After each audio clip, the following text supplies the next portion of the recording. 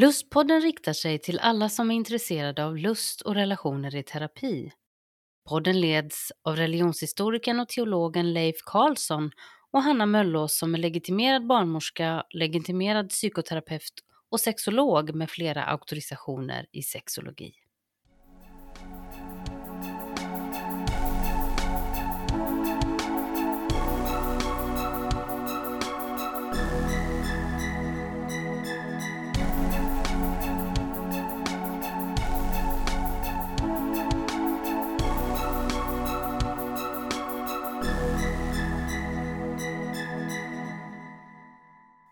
Dagens lustpodd har lite arbetsnamnet kort och gott god fortsättning.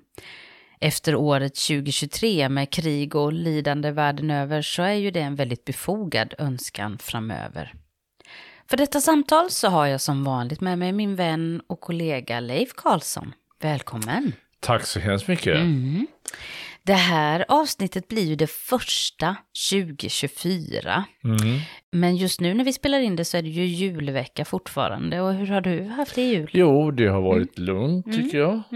Och så fick jag ju en väldigt fin hälsning från Lustpodden. Ja, på Instagram för er som följer oss så skickade jag ju ett litet meddelande där, eller vad det nu heter. Jag kan inte sådana där händelser och reels och allt vad det heter. Men det var ju ett litet inlägg. Och det var ju då dagen efter annandagen som är årsdagen för min pappa när han dog. Och jag hade en liten bild på honom och mig där när jag var liten. Men också på dig som du var ju faktiskt den som begravde min pappa då för 12 år sedan är det nu. Ja. Och att jag tycker det är så fint. Vi hade ju faktiskt ett avsnitt som hette just under året som har varit här nu. Så hade vi ett avsnitt som hette Jag vill också ha en Leif. Ja, jag tyckte det var så fint. Och då tänker så här att ett sätt att sprida lite mer hopp och vänskap i den här världen som är så ensam och lidande, det är ju att ta efter dig. Att vara den där som blir en extra pappa, en extra vän som blir viktig för någon. Så jag kände att jag ville både hylla pappa och hylla min extra pappa. Ja, det känns väldigt hedrande. Jag blir lite rörd faktiskt. Ja, men det känns gott. Man ska uppmuntra varandra när man kan och har möjlighet. Så det kändes fint. Sen har vi har pratat om det här. Vi har ju haft lite avsnitt här nu då som när vi har kommit in på kroppen och själen. Så tänkte vi att det här avsnittet som blir första 2024 kanske vi ska reflektera lite hur vi har haft det och tänka vidare framöver vad som kommer. Och vi har haft lite samtal med Julia, vår underbara producent och redaktör och allt i allo. Och ja, alltså utöver att Julia är fantastisk på det här tekniska så har ju hon ständigt väldigt bra input och åsikter och funderingar som är fantastiska. Det är fantastiskt viktigt att faktiskt få ha någon som, både det där att hon lyssnar och så bara, men hur menar ni nu? Eller ni kan lägga till det där, det känns jättebra. Ja, hon är väldigt professionell. Så jag försöker pusha henne i att någon gång i framtiden tycker jag det vore trevligt om hon var med här. Ja, så att lyssnarna förstår att hon inte bara är någon slags dimma bakom, utan hon är faktiskt riktig. Och vi hade en liten diskussion här nu att jag frågade vad tycker du vi ska ta upp i det här avsnittet, så sa hon det att men man kanske ska fråga lyssnarna hur många slantar de är beredda för att ge för att få en timma med bloopers. Men du har väl aldrig sagt fel någon gång när vi har spelat in? Jag har sagt mycket galenskaper i mitt liv kan jag säga. En del är man ju oerhört tacksam att det inte finns inspelat. Ja, fast nu gör ju en del, och det är mycket av de här bloopersen är typ när vi börjar. Ofta att det blir fel, men också så här innan vi börjar spela in, men vi har satt på inspelningen om man säger, då kan vi säga väldigt mycket dumma saker. Ja. Så jag kan tänka mig att någon gång under detta avsnittet så kommer Julia lägga in lite bloopers, det tror jag. Det bjuder vi på. Det låter spännande men lite farligt. Ja, vi får stå för det vi har sagt. Men hon skickade med en liten hälsning som jag tänkte att jag kunde läsa upp. Ja. Det är alltså Julia som ju gick sexologutbildningen och sexologmastern ihop med mig och som är så behjälplig och fantastisk när det gäller tekniken kring podden. Men som också är en väldigt reflekterande person rent, vad ska man säga, sexualfilosofiskt. Och hon skrev en väldigt vacker sammanfattning lite om Lustpodden och jag tänkte jag läser upp den. Utveckling är en utmaning. Att behöva ifrågasätta det man har tagit för sant är läskigt och ibland så rämnar hela ens världsbild. Det kan röra egna sanningar om sig själv, vem man är, vem man har varit och vem man vill vara, vad man tycker, tänker, tänder och känner. Men det kan också handla om sanningar om andra människor och hur man förhåller sig till dem. Kärlek, relationer, sex, lust, tro, identitet, kropp, själ, moral och värderingar. Lustpodden har varit och nosat på mycket, men långt ifrån allt. Och alla personmöten är bevis på att det krävs en herrans massa mod att våga ta sig an sånt som är läskigt. Mod att ifrågasätta sig själv och andra. Mod att våga riskera att det gör ont att välja en väg som inte är upptrampad än. Mod att våga fortsätta försöka igen och igen trots all smärta. Målet är ju att nå fram till något som känns bättre. Att hitta ett nytt inre hem där det finns sinnesfrid, trygghet, nyfikenhet och glädje. Livslust helt enkelt. Det är bara den modiga som har möjlighet att ta sig vidare. Den fege står hellre stilla i sitt lidande. Julia Linde. Slutcitat. Jag tyckte det var fantastiskt. Visst var det? Ja. Hon är så klok. Ja. Och jag tycker att det sammanfattar så mycket om vad året som har varit Lustpodden faktiskt har handlat om, måste jag säga. Och det är ju som den här texten säger, spänt över rätt mycket egentligen. Jag har ju lovat nu i podden en tid att jag ska göra en sån här liten uppdelning, för nu har vi så pass mycket avsnitt så det är svårt för folk att hitta om man vill botanisera i vissa gör någon typ delar. av ämnesregister. Exakt, ett litet index, det ska jag se till att få gjort någon gång. Men jag har delat in de avsnitten som vi har haft i år med i lite olika vad ska man säga, kategorier som jag tänkte att vi kan prata lite om bara. För det jäckar eller får en också att fundera lite och bli lite fascinerad över saker som man vill fördjupa sig i. Det första avsnittet som var förra året, eller i år blir det ju då 2023, handlade om erotiska språk. Och för att vi hade haft lite avsnitt om det innan. Och då banade det gjorde faktiskt att det banade väg för det som sen blev vår serie under sommaren. Ja, med Jack Morin. Ja, och det måste jag säga, Erotic Mind och serien under sommaren med hans bok. Alltså det blev en riktig höjdare. Oj, vad jag lärde mig mycket. Ja, det gav väldigt mycket och att få reflektera successivt över hans kloka, så att säga, hans kloka texter. Det var både lärorikt och stimulerande och utmanande. Ja, det var det. Och jag tänker så här, att när det gäller vad man kan, jag tror det är en bra grej det där att ha sommarserier. Vi har ju inte pratat om det du och jag, men jag har funderat lite på om man inte till sommaren 2024 skulle fördjupa sig lite i begreppen kring klinisk sexologi och alltså hur kan man jobba med de här frågorna? Vad är viktigt att tänka på och sådär för att bli lite mer praktisk? Inte minst därför att i Sverige idag så finns det väldigt lite kliniska utbildningar. Man kan ju läsa sexologi på massa olika sätt, men det är inte alltid kliniskt fokuserat. Alltså det är inte fokuserat på patientvården kring just det här sexuella fältet som man nu läser om. Sen kan ju alla kurser man läser i sexologi användas kliniskt, så är det ju. Men jag tror att det skulle vara en hjälp för många att faktiskt koppla ihop det här. Hur kan man tänka rent kliniskt i mötet med patienter?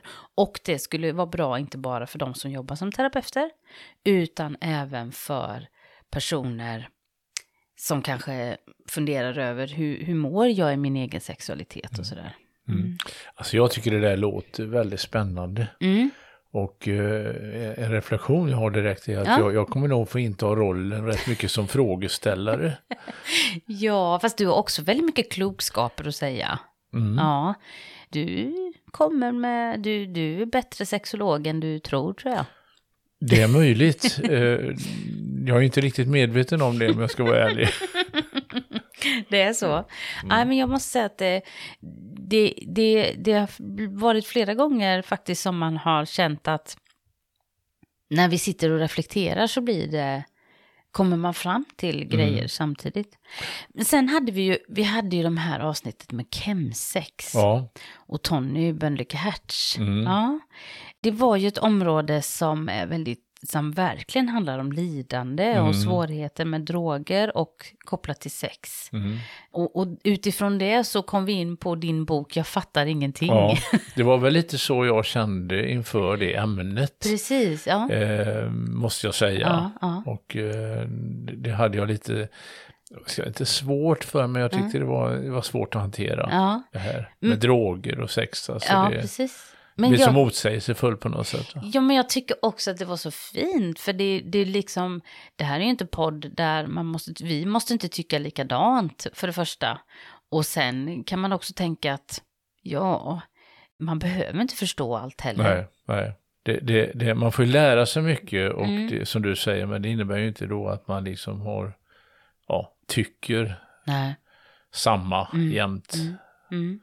Nej, det är väl ofta vi inte tycker likadant. Nej, men för det mesta så har vi ungefär samma. Ja, det har vi nog. Det är i alla fall när vi har resonerat en stund så kommer vi fram till att vi kanske menar samma sak. Ja.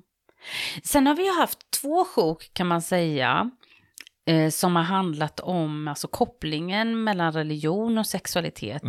Under våren hade vi med Tina Schermer som har skrivit en fantastisk bok om konservativ kristendom och hur den föder skam kring sexualitet. Och sen hade vi P.O. Everell som pratade om verkligheten korrigerar.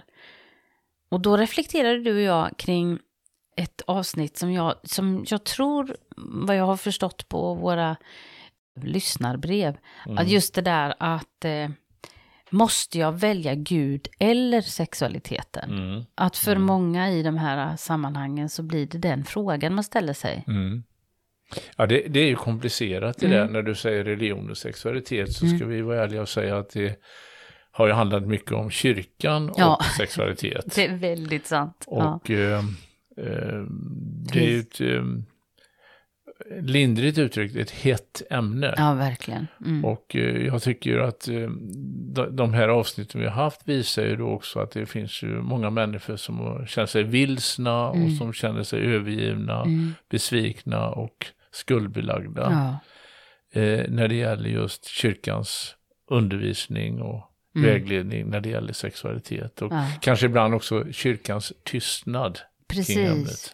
Det blev väldigt tydligt i det andra sjoket som vi hade under hösten om just detta ämne när Ulrika Davidsson var med och pratade från de fria fåren. Väldigt uppskattade ämnen också som avsnitt som lyssnades mycket på.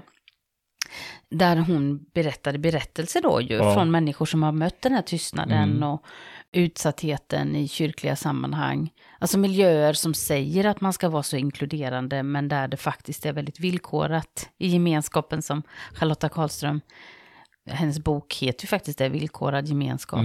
Men också det här att det blir väldigt tyst. Och jag tror att det handlar ju väldigt mycket om hur människor har blivit bemötta. Ja. Alltså det handlar ju om naturligtvis åsikter och ideologi och alltihop det där va. Men sen handlar det till stora delar av också tror jag hur människor blir bemötta i de här miljöerna. Där man har mött liksom kanske oförstående människor eller till och med liksom hat kanske är ett starkt ord va, men har blivit avvisad och man får inte prata om det och det har ju uppstått ett lidande hos många människor. Ja, och där reflekterar du och jag, alltså vi hade ju ett avsnitt efter då som hette En kyrka som gaslightar och självskadar. Eftersom vi talar så mycket om att församlingen ska vara ett och vi ska ta hand om varandra, vi är en enda kropp och sådär. Men vi gör ganska mycket för att slå sönder de där delarna i kroppen som vi inte tycker om. Och också i gaslightningen då att man hela tiden säger kom som du är, kom som du är, kom som du är. Men när man väl gör det, då håller inte det. Då duger man inte. Nej. Och det finns ju alltid en risk det där med att det blir liksom talesätt och för att inte säga floskler ibland. Ja, verkligen. Och som inte då stämmer med den verklighet som människor upplever. Precis. Att komma som jag är, det är ganska utmanande faktiskt. Ja, det kan faktiskt vara det. Och då får man tänka igenom vad menas med att jag får komma som jag är. Ja, precis. Om jag har en åsikt om hur människor ska vara så kan man ju inte säga så. Nej. Faktiskt. Nej. Och vi hade några avsnitt där i det sjoket också då när vi pratade om... vi hade det här avsnittet om är du redo? Om Jesu återkomst. Det var det många som kommenterade. Hur kändes det, Leif? Nej, men jag har ju tagit upp det i andra sammanhang också. Jag vet att jag hade någon debattartikel i Dagen om just det där med att det som då skulle vara hoppet, framtidshoppet, har blivit någon typ av skrämselpropaganda. Just det. Och ett hotfullt budskap och det blir väldigt motsägelsefullt och det var väl egentligen det som vi ville peka på i det, att det här med Jesu ankomst är inte ett hot utan det är ett hopp. Just det. Framtiden är ett befrielse från lidande, inte fängslande i lidande. Nej, och inte skapa det här traumatiska som du har gjort, det här budskapet. Får jag vara med? Ja, precis. Duger jag? Ja. Och det har blivit väldigt, väldigt kravfyllt många gånger. Och då tycker jag att man missar det som är centrum i den kristna tron, nämligen Guds nåd och förlåtelse och Guds kärlek och Guds omsorg. Allt det där liksom riskerar då att liksom på något sätt komma vid sidan om. Ja, jag tyckte det var kul och det var roligt. Det var många som kommenterade de där avsnitten. Och sen utifrån det här avsnitten med Ulrika och sen när vi kom in på det här med hur kyrkan har betett sig och i talet om att vara redo inför Jesu återkomst som då har satt skräck i människor, så landade vi i flera avsnitt som handlade om det här med alltså etik kontra moral i sexologiska samtal. Vi pratade om 6 principer för bra sex. Blev ett väldigt vällyssnat avsnitt. Och vi pratade om samtycke. Och där gjorde vi även debut i att lägga ut film på Instagram. Ja, just det. Ja. Det var lite roligt. Den här modellen. Ja, precis. Betty Martin. Jag tyckte det blev jättebra. Det blev väldigt bra. Och det visar ju också att det här med samtycke är ett... jag ska inte säga problematiskt begrepp. Jo, men fast det får du säga. För det är ett problematiskt begrepp. Och man får ju verkligen liksom fundera över vad som menas med samtycke. Så att man inte använder det ordet lite slentrianmässigt. Nej, bara. Precis. Jag tycker att den modellen visar verkligen på hur många olika gråskalor åt massa olika håll det finns. Det måste jag säga. Men jag tänker just att jag blir nästan provocerad tvärtom när människor säger att men samtycke är det enklaste som finns. Ja eller nej.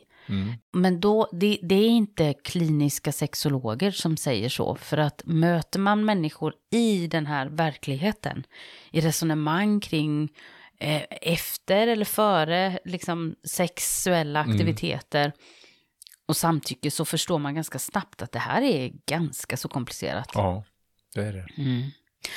Men sen hade vi ju sjok om det här med föräldraskap.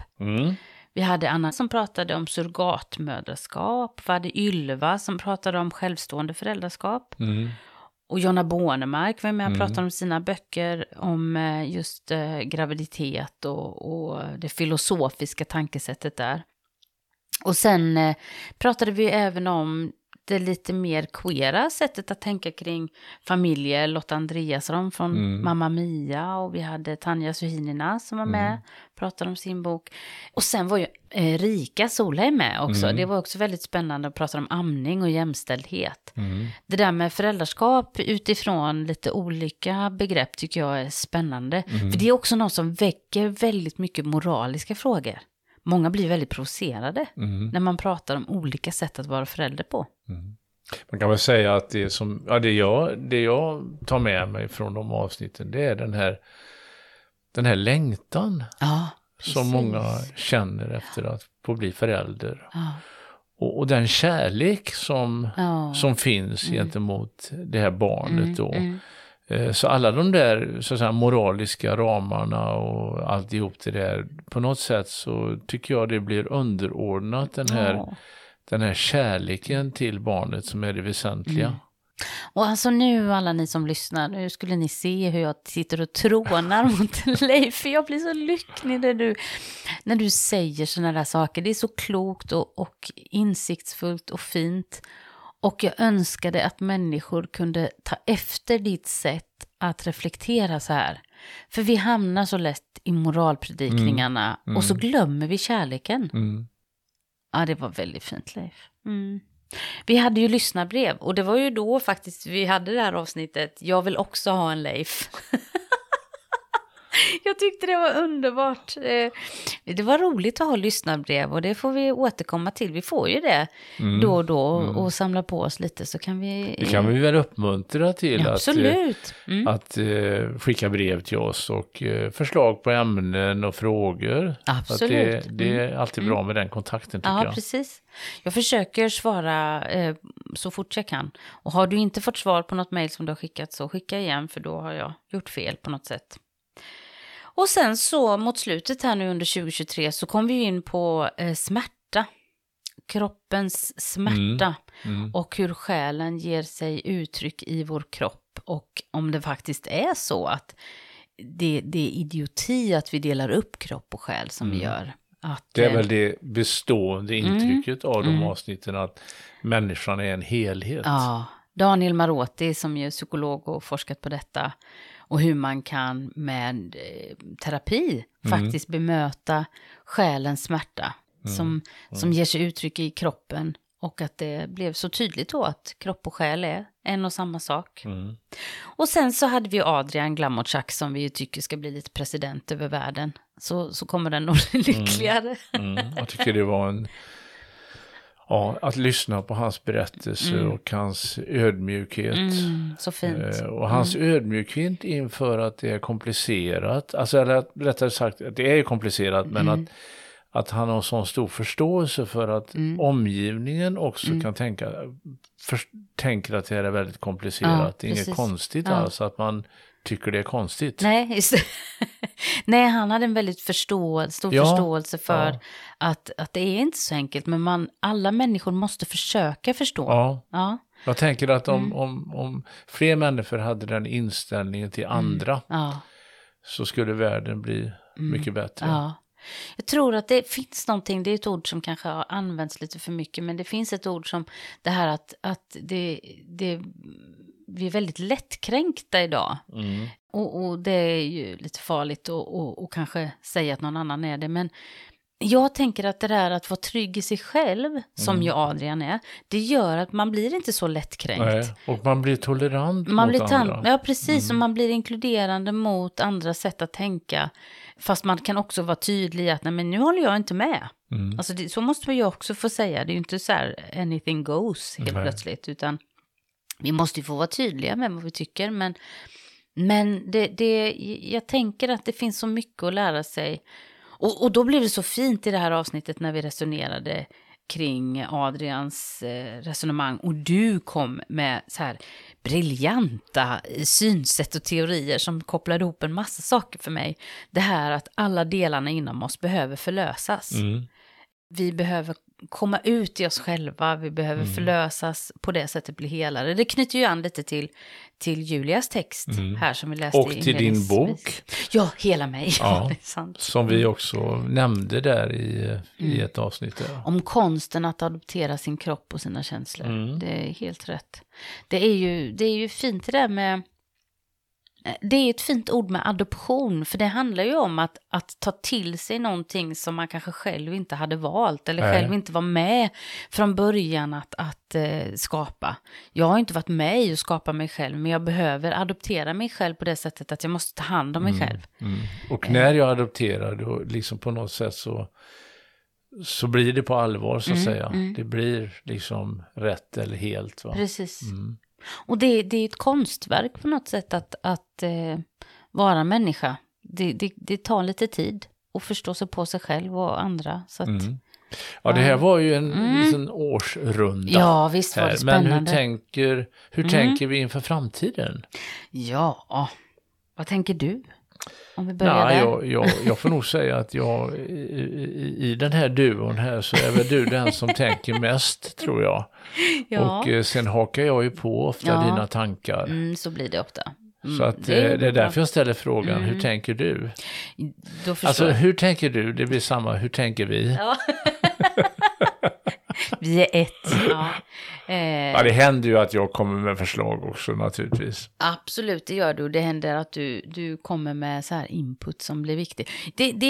Vi kommer ju fortsätta nu framöver här med alltså relation. Vi kommer utforska mer relationen kropp och själ. Vi uttrycker det så även om vi kanske faktiskt har konstaterat att kropp och själ är samma sak. Ja. Och då kommer vi fortsätta lite kring transberättelser. Men även normer och vi kommer möta personer som har genomlidit sjukdom på olika sätt. Men även hur åldrandet påverkar relationen till kroppen och smärtan och lidandet och själen och så. Så det ska bli spännande. Sen har vi några inbokade planerade såna här intervjuer. Vi ska träffa Kristoffer Ram som vi har lärt känna lite grann, du och jag. Han är ju psykiatriprofessor på Karolinska institutet och har forskat kring pedofili. Honom kommer vi ju intervjua. Och han har även lovat att tala lite om begreppen kring sexuella avvikelser. Där kommer det ska bli jättespännande. För det finns traditionellt sett kan man nog säga att det finns lite en krock mellan dagens sexologi och psykiatri. Hur psykiatrin har hanterat sexualiteten. Så det ska bli väldigt spännande. Vad tänker du om det? Ja, jag håller med om det. Han är ju en fascinerande person. Ja, han är väldigt fin. Ja. Varit lite artiklar om honom i lite olika tidningar. Jag tror GP och Svenska Dagbladet var det nog också. För det är väldigt fin forskning han har jobbat med. Och att, med målet att säkerställa trygghet för barn. Både på nätet och i andra sammanhang. Och att det arbetet måste inkludera att hjälpa även de som utsätter barn. Det tycker jag är fint. Sen kommer jag även intervjua Maja Larsson som har skrivit en bok som heter Kläder blodig skjorta. Och utifrån det kommer vi också prata mer kring barnafödande. Ingrid Karlsson som har varit med innan, hon pratade om sex i Skåne, om du kommer ihåg henne. Hon kommer prata om sin mastersuppsats som handlade om orgasmiskt födande. Det kan låta lite provocerande kanske för någon, men vi ska prata mer om det och förklara. Det är ett väldigt spännande område. Sen har ju vi lite roliga projekt, du och jag, som vi är involverade i. Vissa kan vi inte prata om nu och här. Men vi skriver ju en bok tillsammans. Och jag har ju som mål att den nu ska bli färdig under det här jul- och nyårslovet. Den har ju legat liksom på is länge, om jag uttrycker mig milt. Det kan vara, du har väl skrivit 3 böcker sedan vi började skriva den. Men nu ser det väl ut som att vi ska liksom genomföra det här. Vill du berätta något om den? Nej, det handlar ju om en biblisk person som ett ganska tragiskt livsöde. Verkligen. Och så ska vi försöka att göra en slags modern variant av den här personen. Så att vi följer liksom 2 spår. Ett historiskt och ett nutida. Ja. Och det vi kan väl säga att det är kungen Saul i Bibeln. Som faktiskt, man tänker att den appellerar mycket till hur vi tänker kring ledarskap idag. Men också psykisk ohälsa eller ohälsa överhuvudtaget. Eftersom hela berättelsen slutar med att han tar sitt liv. En väldigt smärtsam historia. Ja. Som känns fantastiskt fint att få lyfta, för att man har alltid jag har hört berättelser och predikningar om hur hemskt kan vara. Men nu när jag lärt känna dig så har jag förstått att det finns andra sätt att se på det, och nu när jag läser berättelsen så lider jag oerhört med honom. Så det ska bli spännande. Men du, i nästa avsnitt så fortsätter vi den här resan genom världen av kropp och själ. Och då kommer vi möta Oliver Jenke som skrev ett brev till Lustpodden. Jag kan läsa det här. Jag är en transkille från Göteborg som är styrelsemedlem i ECO samt European Forum for LGBTQ1+, Christian groups. Jag är uppvuxen i en frikyrklig församling i Göteborg och blev utfryst därifrån när jag kom ut för dem som transperson för ungefär 5 år sedan. Jag åker nu omkring och föreläser om hur kyrkan kan vara mer inkluderande för transpersoner. Jag utgår från mina egna erfarenheter och kombinerar dem med fakta om hur det är att vara transperson i Sverige idag.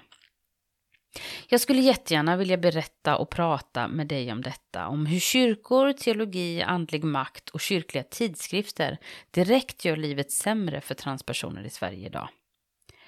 Så det här mejlet fick jag från Oliver och blev jätteglad. Så att tyvärr fick jag inte träffa Oliver, för när vi skulle träffas så fick jag ett handverk så det gick inte och jag var så sjuk. Så istället blev det så att vi gjorde det över nätet. Det ska bli jättespännande att få delge hans berättelse i podden. För jag tänker också att det är en sak med trans, men det är också en annan sak med kyrka och trans. Det blir spännande. Så nu har vi börjat 2024. Hur känns det? Jo då, det är lite sådär, alltid lite dramatik kring det här med nyår och gammalt år och nytt år, men kanske egentligen inte man ska se det så, utan livet fortsätter. Och det här med att räkna år och dagar och månader, det är ju liksom mänskliga påfund. Ja, det är sant. Man kan också tänka att man kan räkna berättelser. Ja. Man kan räkna liksom livet på andra sätt. Ja. Jag kan avsluta med att tipsa om en väldigt spännande serie. Faktiskt tänkte jag på Disney Plus som jag tittade på här nu i juldagarna. Som heter The Patient. Det är en skådespelare som heter Steve Carell som ju faktiskt brukar mest spela komedifilmer och serier. Men som spelar en judisk psykolog eller psykoterapeut som blir tillfångatagen av sin patient som ju då är en seriemördare. Och han vill få hjälp att bli fri från sitt seriemörderi. Otroligt spännande. Och det är lite så här chockerande hur någon kan spela så bra terapeut. Jag blir lite så här uppgiven i det. Är det så enkelt? Det låter som ett tungt ämne det här, måste jag säga. Ja, det är jättetungt. Det var ingen så här happy. Det är inte någon slags romantisk sån där julkomedi. Nej, det var det inte. Det var ganska mycket sorg och smärta. Men väldigt fint skådespeleri och det säger väldigt mycket om relationen mellan terapeut och patient. Så med det så avslutar vi dagens samtal och så sätter vi fart nu in i det nya året här och hoppas på många nya samtal. Ha det så gott. Ja, ha det så gott själv. Hej, hej. Hej.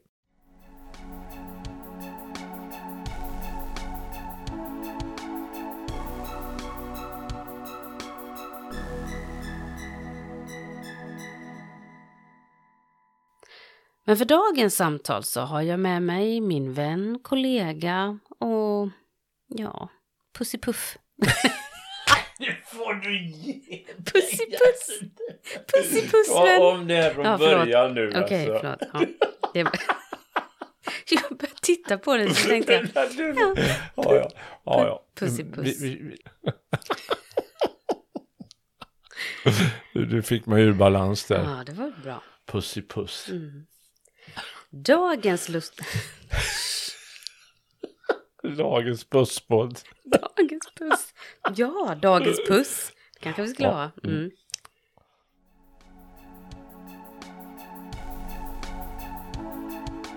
Du har lyssnat till Lustpodden. För mer information och tips från programmet så hänvisar vi till lustpodden.se.